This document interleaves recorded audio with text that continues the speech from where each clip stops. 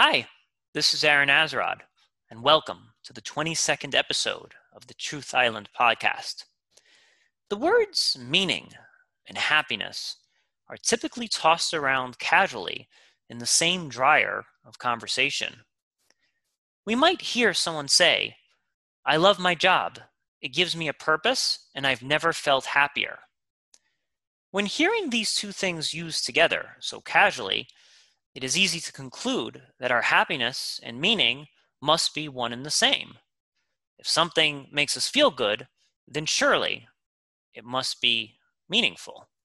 Suppose, however, you derive a great deal of happiness in attending the movies twice a week. Is there any meaning in you sitting in a crowded theater, munching on popcorn in front of actors on a giant screen that can't see, hear you, nor probably even care that you are there? A lot of us also derive happiness going to shopping malls on the weekend. We run into the fitting room and take pride in how we look. We envision how others might react to our new wardrobe. We throw down our credit cards and leave with bags of happiness, or so we think. Let me ask you this question. Have you ever tried on a pair of pants that helped change the world in some significant way? Did those new pair of shoes bring you that much happiness and allowed your daughter to do better on her math test? These are some tough challenges we faced in first deciding whether meaning and happiness are one and the same, and if not, which one matters more. Joining me to help bring clarity to this situation is film producer Dallas. Dallas, tell me your thoughts on the conundrum that I just described. Yes, thanks, Aaron. Get those thoughts whenever I buy a pair of pants. I'm elated. Were they I life-changing pairs of like pants? exactly.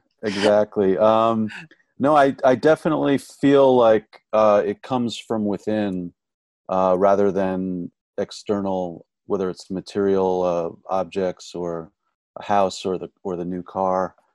I'm of a mind that meaning and happiness are definitely not the same.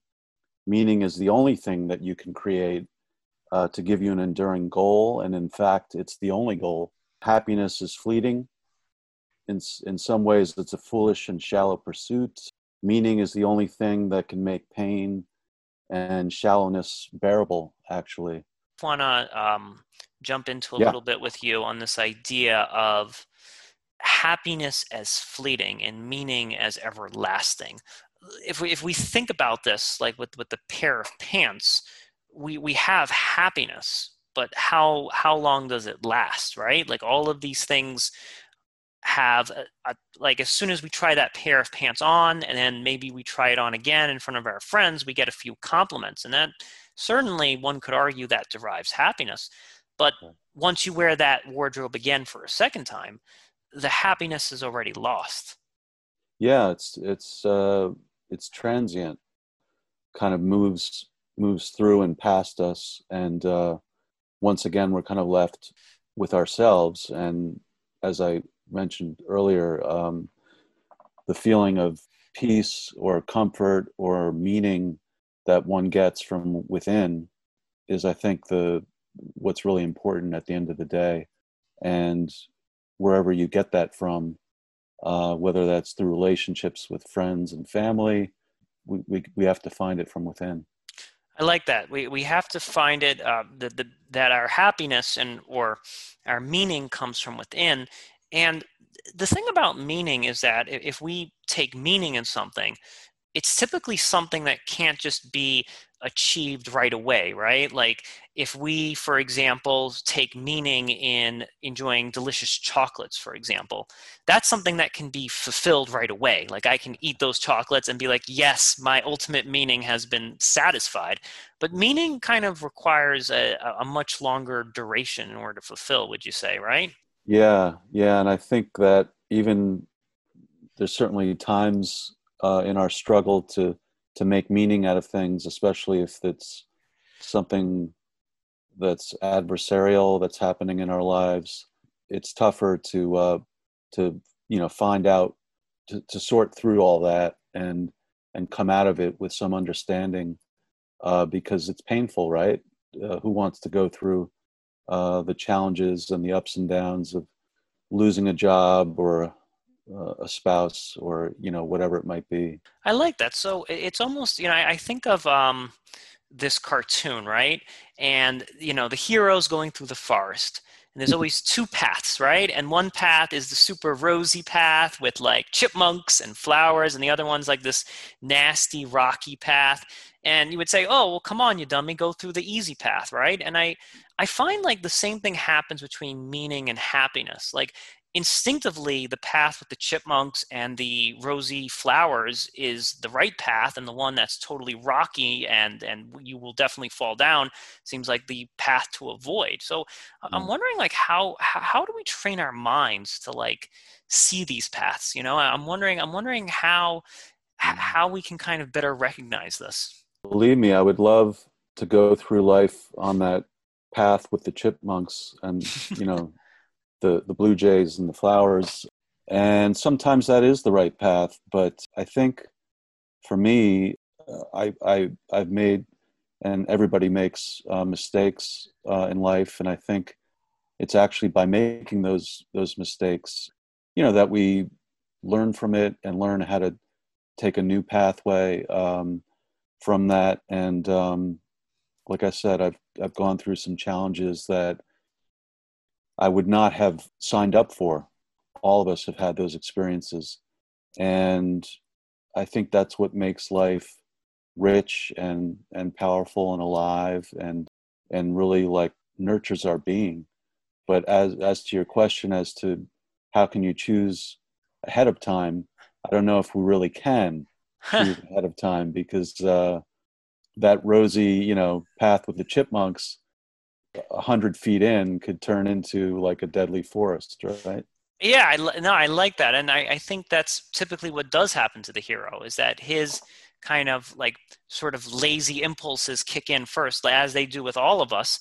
Yeah. And then some kind of force of nature forces him to go through the rocky path, figure out, hey, it's not so bad, or hey, wow, I've grown, or I've picked up this new skill along this path. And it's often not it's often us not making that decision. I think that's a really good point, Alice.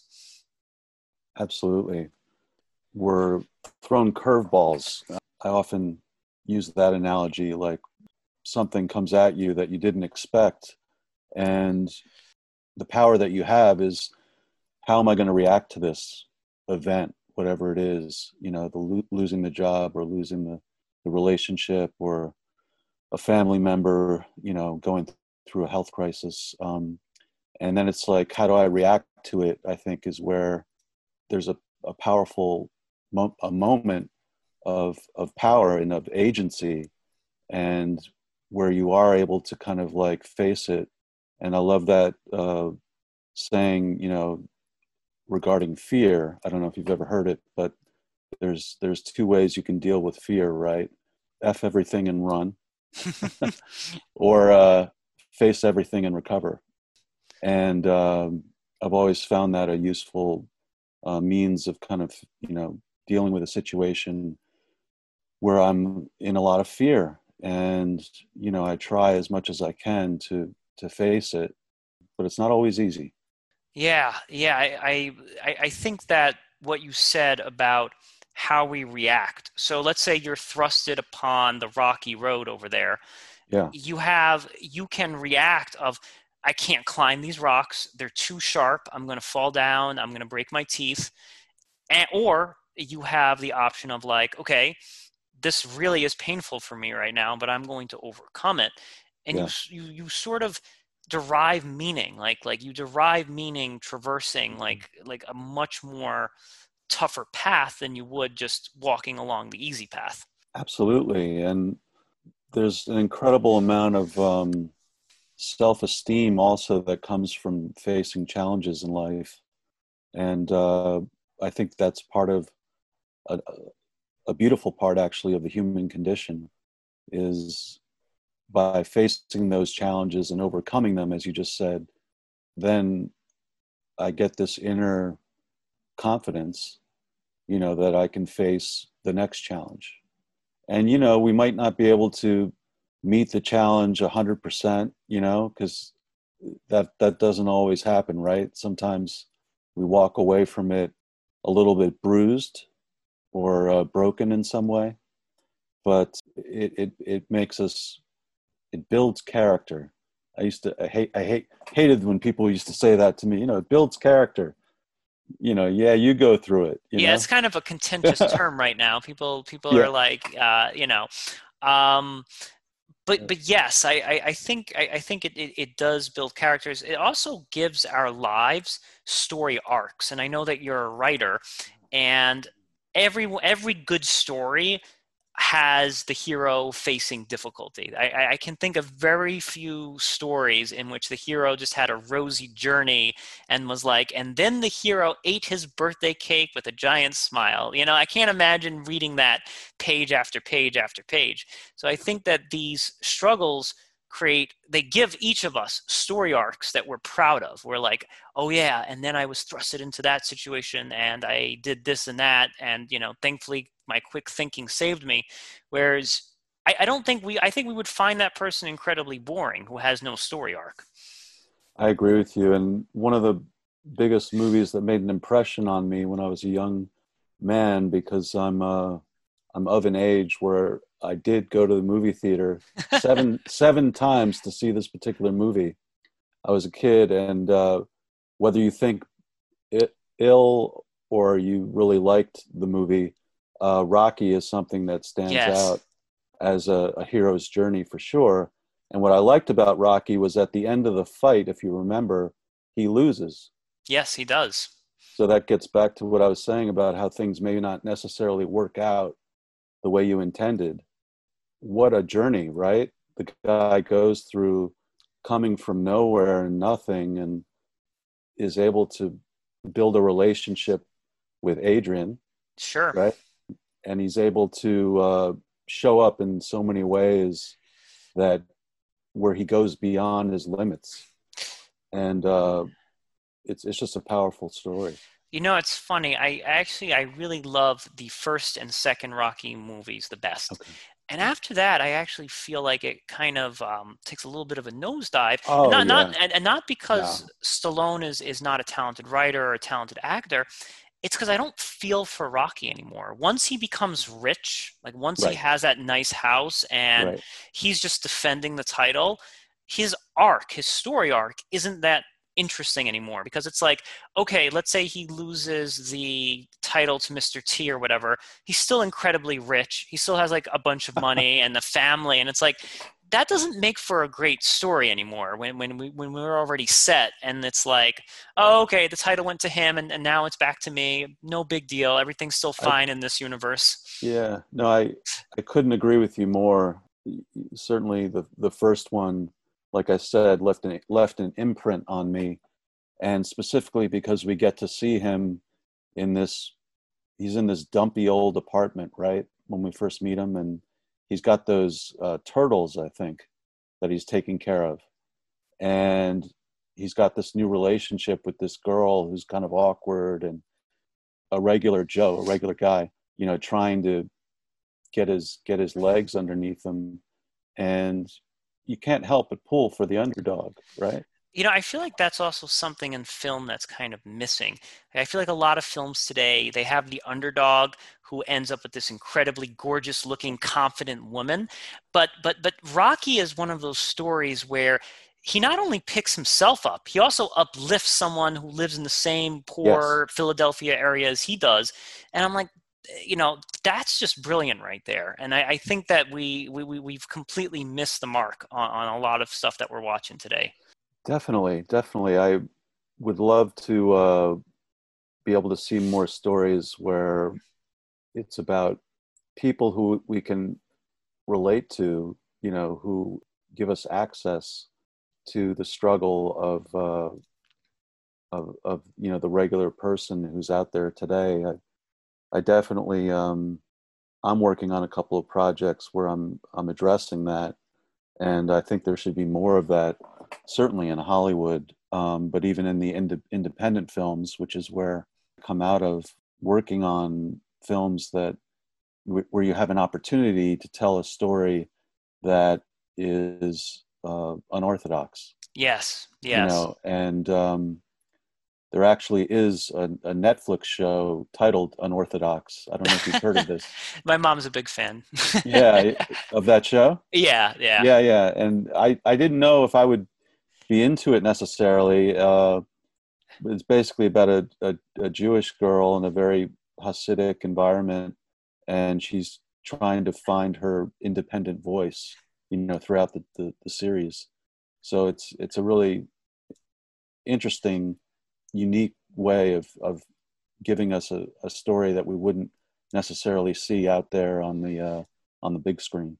Absolutely, absolutely. And speaking of Jewish voices, I Yeah, think we should probably dive into Viktor Frankl. great. Yeah, that I'm just saying that Viktor Frankl and his story, his book Man's Search for Meaning, really influenced me as a young man, and particularly because it provided some filament of hope that your suffering isn't completely random and pointless. That that it matters that you survive whatever it is that you're going through to try to alleviate not only the suffering of yourself but of those around you. And he certainly did that by writing that book and by working in the school of psychotherapy that he did. And it's a powerful story that resonates with me. One of the things that I take away from that book is when Viktor Frankl was taken into the concentration camp, he was already close to 40 years of age. He Mm. wasn't a young person going through this. And he actually was already a psychologist. So like before he even entered there, he was on his way to being a more renowned psychotherapist, and he was actually writing a book. And he said the thing that kept him alive most in the camp was being able to complete that book one day. Like that was like the one thing that he held on to that gave his life meaning and gave it purpose. Whereas that's very counterintuitive. Like if one of us was thrown into some kind of camp, we would make our meaning and purpose, let me get as much food as I can, let me survive, let me do whatever it takes to see tomorrow. But it's actually not that. Like it's actually the prisoners that focused more on making sure that they were warm or got the best food. They're the ones that kind of became the most distraught and the most upset with their circumstance. And him being able to find meaning in some kind of external thing outside of the camp is what actually gave him like a constant ray of hope. That is exactly correct, and what moved me as a young man to actually, he's not the only reason, but he's a big part of it for why I decided to go on and become a writer, was because basically I derived meaning and satisfaction from doing so. And I, even to this day, am driven to create a story.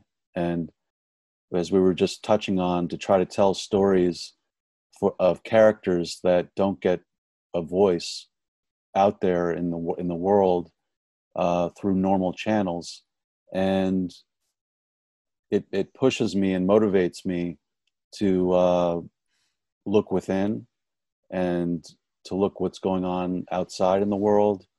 And you know, we've just gone through or are going through. Yeah. I shouldn't say we're not through it yet, but I wish. this pandemic, um, it really allows a lot of time to reflect for me as a writer, and to right now I'm currently working on a story that's actually centered around my girlfriend's life and all the kind of trials and tribulations that she's gone through, but setting it in the age of COVID. Wow. Um, Wow. yeah, so I think that what Viktor Frankl was able to do, you know, in this concentration camp, writing this book, as you say, and having that be what kept him alive, it really makes a lot of sense, you know, because it comes down to what am I going to pass on when I leave this planet? And I think for a lot of us, that happens certainly through our children, if we're fortunate enough to have any, but it's also through whatever means of expression we found during our lifetime, and how people are going to remember us by that. I think that's fantastic. I love this idea of like legacy, almost like Yeah. we're leaving, and we think of legacy always in terms of the mansion and like the will that requires like three lawyers to decipher, but we never think of legacy as in the artwork I left behind, or the writing, or the book that I left behind. It's really funny, and in some ways that can even have more power and more impact on successive generations than like, yeah, your dad left you $8,000. Go buy something with that. Absolutely. And I speak to people often, and they say, well, I'm not this, or I'm not that, I'm not a writer, or I'm not an artist. But take a diary, for example. Many people who aren't novelists or writers can keep a diary, right? Sure, right, yeah. And just, it's so fascinating reading, people's memoirs or diaries, and there's so much, that can be conveyed that's meaningful from just keeping a diary. Yeah, absolutely. I think that's a great thing. And I've always wondered, and I think I've had this conversation before, like what was in the mind of my grandfather when he was in World War II and all this other stuff. And I think a journal is a great way to create like a snapshot of like, hey, this is what I was thinking when I was 23. And being able to pass that on to your kids and your grandchildren, I think is a wonderful gift to give them. I want to pick your mind because I think both of us have the artistic temperament or flair, if you would. Yeah. And do you find, and this is something I find when I'm doing writing or any kind of artistic project, is it allows me to cope with some of the unpleasant things around me. Like I kind of zone the unpleasantry out if I have some kind of medium to distract myself with. Do you find that to be true, Dallas? Yeah. Yeah. There's a great, a warm blanket, if you will, that, and some people call it a writer's cave. But when I kind of immerse myself in a, a piece that I'm writing, it allows me to find that happy place. If we talk about happiness, it's I by no means want to suggest that happiness has no place on this planet, and not at all. There's certainly things that we do that give us incredible meaning and make us very happy at the same time, right? Yeah, absolutely, absolutely. And I think it does give me that warm, fuzzy feeling.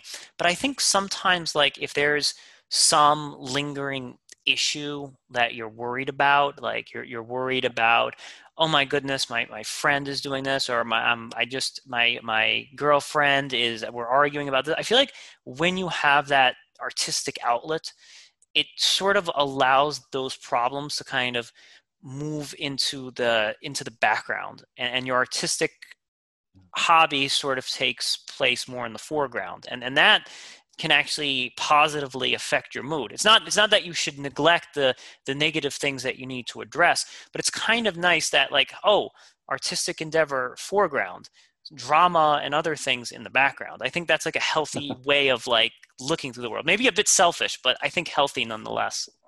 Yeah, yeah, because for example, when if my girlfriend and I, get into tiff or difference of opinion, and let's say I can like detach with love.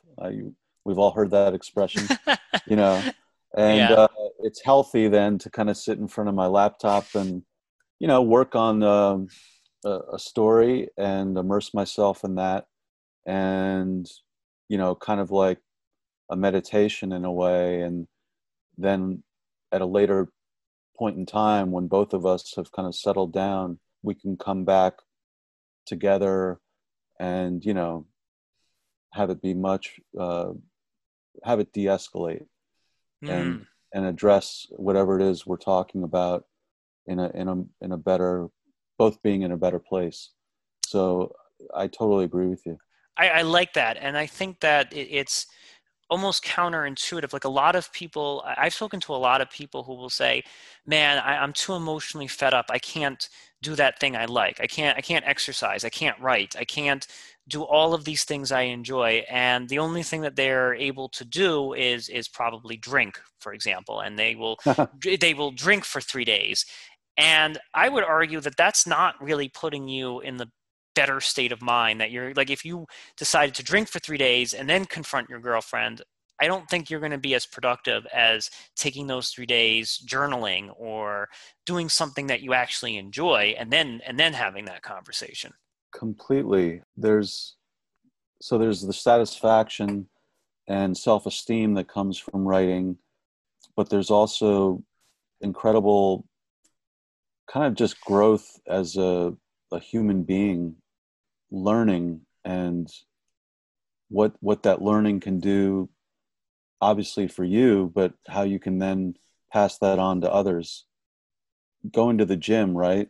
We don't often sometimes want to go out there and get on the treadmill, but once we're done, we feel incredibly like it's a big benefit. Yes, yes. And it's funny because, going back to Rocky, for example, Yeah. he was living in poverty, right? Like Rocky was living in poverty. He had like rats in his apartment, very nasty. But if he had said, I'm living in poverty and let me just dwell on that right now. I can't, I'm so enamored by my poverty. I can't go for this jog right now. He would never have become Rocky. But it's like the fact that he engages in that intense physical activity that distracts him and sort of builds up his self-esteem in some other way, that he's Mhm. able to deal with the fact that when he comes home at night, oh, this mattress is broken, or oh, the heater is not functioning anymore. Completely. I'm so glad you mentioned that because the reason I saw the movie 7 times, and granted, I was young enough and crazy enough to do so, but I just loved seeing those sequences where he was training his heart out. Yeah. And it just felt like here's somebody who's, like I said, going to go beyond his limits, and he's not going to take no for an answer. And kind of using that perhaps as a mantra for life and living. I'm not always going to get what I want or what I am searching for, but if I just give it my all, if I give everything I can, blood, sweat, and tears into it, chances are I'm going to make progress, right? Yeah, and it doesn't always have to be progress in the face of others. It could just be your internal. Like even let's just because Rocky loses at the end, right? Yeah, But yeah. I think that even though he loses at the end of the film, he's already discovered, geez, I'm a lot stronger, faster, and more disciplined than I ever thought possible. And that's a victory. That's like a victory in his personal search for meaning, regardless of whether he walks with the heavyweight title or not. Oh, absolutely. And remember at the end, a parody of it here and there, Saturday Night Live, whatever. But he's yelling for his girlfriend. He's yelling Adrian. for Adrian. Go, Adrian! He's just crying out for her. And that in that moment, it just shows where his heart is and where his mind is. And for us as the audience, it's like, yeah, we want them to be together, right? Right, exactly. Yeah. And that's where he's finding meaning in that moment. Not that he lost, not that he doesn't know if he's going to get a shot at the title again. All that kind of goes out the window because what did he want to do? He wanted to go the full, was it 12 rounds or 10 rounds, whatever it was. He wanted to make sure that that he didn't get knocked out, and he accomplished that. Yes, yes, absolutely. I think he uplifted himself and the people around him, and I think that is always Yeah, a positive reason to do something. yeah. Now, we spoke offline a little bit, and you used a term that actually is really making me scratch my chin here with curiosity. You Mhm. used the term positive nihilism. Could you Yes, elaborate a little bit more on that? yes. So positive nihilism, it's kind of an approach where nothing means anything, which is a standard nihilist line of thinking. But, therefore life is okay. And it seems there are only a very few people who can kind of live that way, people who find their happiness in the complete lack of meaning. So it is something that people are engaged in, and I can kind of see that way of carrying yourself through life. If nothing means anything, but you're fine with it, whether you get the job or lose the job, or get the boyfriend or girlfriend or lose them, then you're kind of free, and you're freed up to have a positive mindset. So I know it sounds a little bit counterintuitive, right? Yeah, I do have a lot of like some questions about this, Yeah. because you have the freedom to pursue things that are meaningful, but I think under positive nihilism, you have to be pretty darn disciplined, because I think there's a lot of things that you might think are positive for you when in fact they're not. So I think that if you were to run with this idea that life has no meaning, it's very easy to kind of just sit on the couch and be like, well, my meaning is going to be Ben and Jerry's ice cream every night, So that's kind of where I have trouble understanding how you make that leap of accepting that there's no meaning in life, but at the same time, I'm going to do something incredibly positive for myself. Yeah, I certainly can see where you're coming from, and agree with you. But I'll now, at this moment, I'll reveal who this positive nihilist is. A gentleman named Naval, Naval. Huh. And so his quote here, I'll just read it verbatim, is, "There is no meaning to life, because if there was, you would not be free." Basically, in answering your question, you're free as a consequence of there being no meaning. Hmm.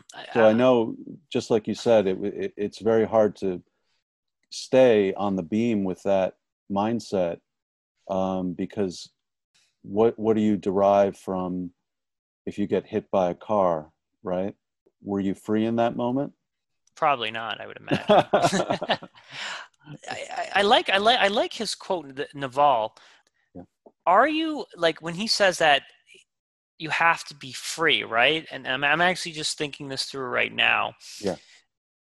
But in a way, you're kind of not free, because you're still forcing yourself to pick a positive endeavor to pursue. So I think Mm. that like it's not total freedom. It's freedom in the sense that it's kind of like when you have a mom that says you can either read a book or do your homework. And it's like, I really want to play video games. So it's sort of a situation where you have the choice of what positive activity you're going to do, and you're Yeah. free in that sense, but you're not 100% free in, I can do just about anything and be all right. Correct. Yeah, you've got to really discipline yourself if you're going to live by that set of rules, so to speak. And even by saying that, set of rules implies, for me anyway, that the freedom is kind of out the window, because you're doing mental gymnastics to kind of figure out how to stay in a positive mindset. But I would say this: I know in my life I have felt isolated and alone, and I actually happen to have a relationship with, I'll just say it, a spirituality of my own. But there have been times in my life where I felt completely forgotten and like an outcast, and hopeless.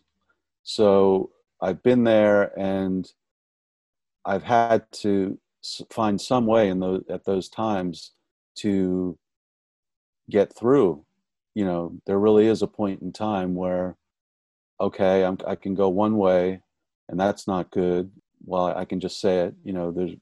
the word suicide, or I can, find a way to find some hope here and carry on and believe that I'll get to the other side of this event.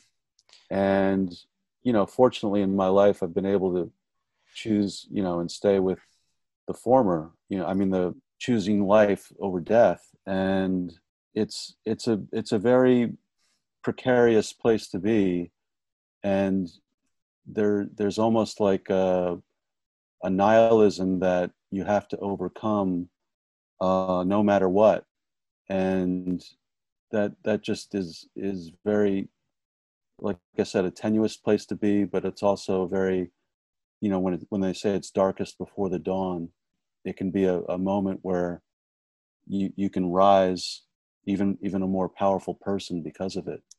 Hmm. Some might argue. I kind Yeah. of think of my pal Roger. He might argue that when you're in that situation and you choose some positive meaning in your life, what you're actually doing is you're just throwing away nihilism altogether. You're just negating it in its entirety and saying, okay, I'm choosing this as my meaning, and therefore life does have purpose. So it's kind of hard. Like I know that I'm like, I love what you're saying. I know that I'm like drilling you on the semantics here, but Yeah. I kind of, a part of me does want to agree with Roger and say it's not so much that you're engaged in positive nihilism, it's that you're overcoming the nihilism and choosing a positive pathway for yourself. Yeah, I think what you're saying makes a lot of sense, and sometimes semantics is important because, yeah, there's literally, some call it the jumping off place, and for those of us who've been there, there's a fine line between, I'll say it again, between life and death, and so there's got to be something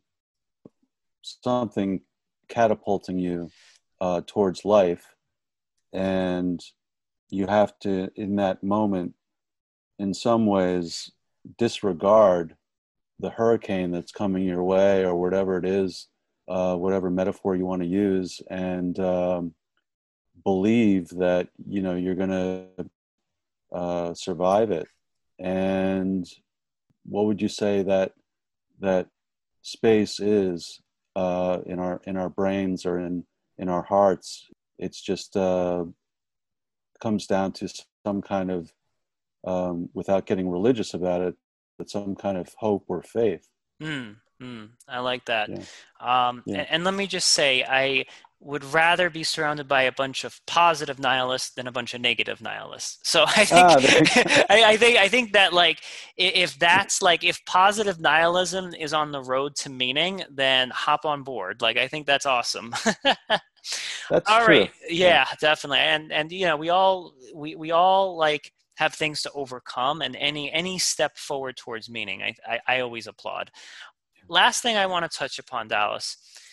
Let's say you got a sister, you got some loved one in your life, and you're hooked on meaning. You're absolutely hooked and ecstatic, and you're living your best life. You're traveling the rocky road full of meaning, but you got someone in your life who said, no, I like nice things. I like nice clothing. I like ice cream. I like having fancy restaurants. And they're not willing to go on the rocky road with you. And they're convinced that happiness derives from these nice things. How would you begin that conversation, Dallas? Because I certainly have trouble with this quite a bit. Yes. And my impulse was to make a joke that my girlfriend likes nice things. So Uh, does mine. So does mine. yeah. uh, and believe me, I think that there's always going to be some amount of, look, wanting to go out for a nice dinner, right? And Sure.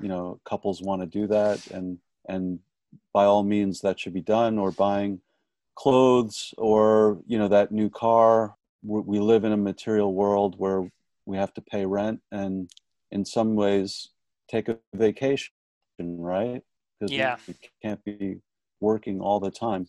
But that said, yeah, I try to surround myself with people that are there in my circle to enrich one another and support one another through the good times and the bad times. And we call them fair weather friends, right? People who, they're there with you when times are good and you've got money in the bank or whatever, or you're Mm. giving them something that they want.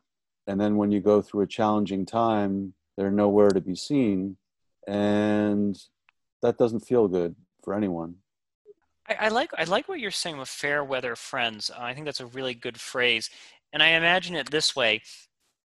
Is this person a real friend? So imagine you have a friend that's walking back to our analogy with the pathway, with the one with the chipmunks and the roses, and that friend is awesome to you while you're on the nice path.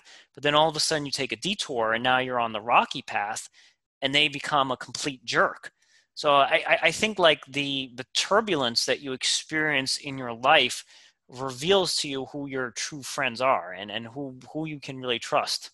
Incredibly, you described something that I went through actually with a family member, and I won't get into the details, but basically it was a situation where I got, they turned on me, and it created a rift, that eventually we got over, but at the time, it really felt like a betrayal.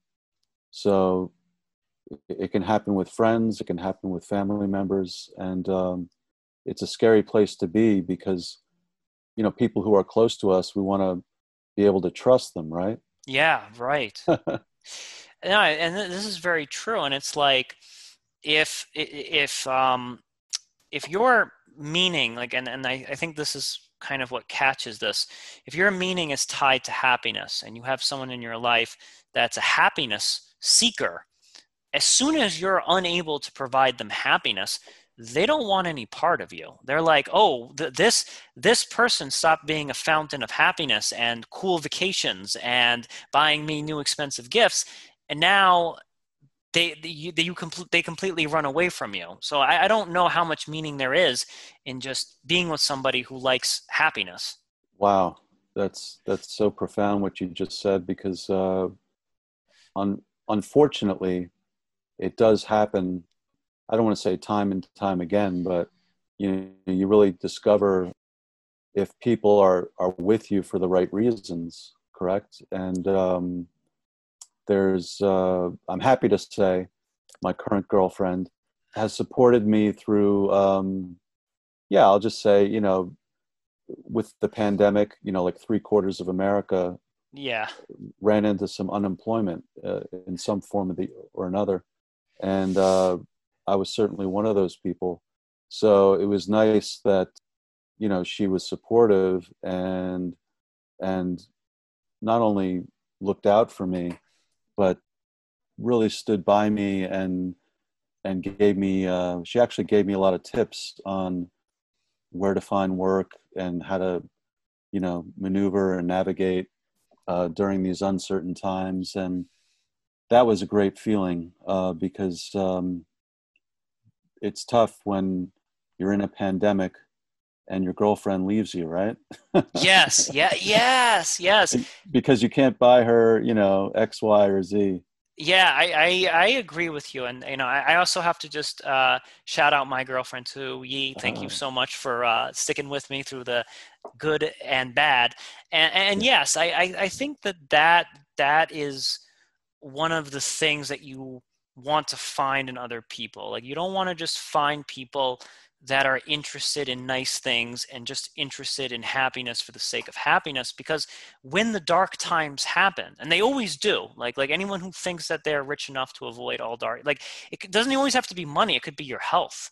I was speaking to a nurse a few days ago, and she was treating a patient, and this guy was sick in the hospital, and that's when his wife decided to just leave him. Like just was like, nope, no, I don't want to have anything to do with you anymore. Mm. And like I'm maybe again, who am I to judge, to jump in there and say what was the circumstance behind that?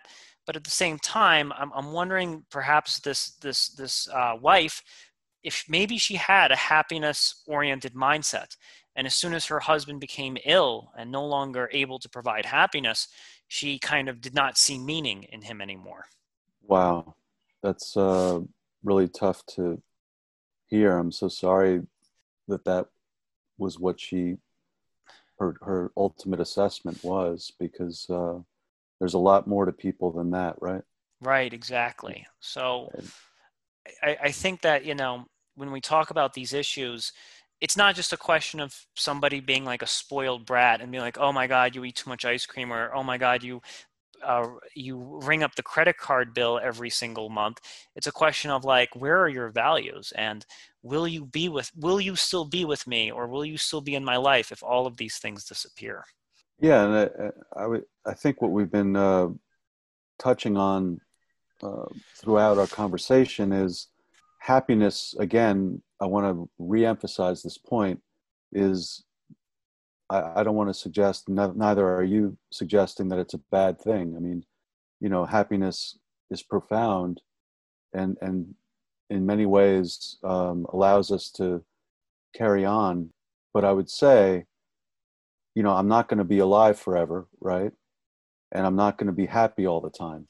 So, Yes, that's true. uh, I can't rely on happiness to be my guiding force.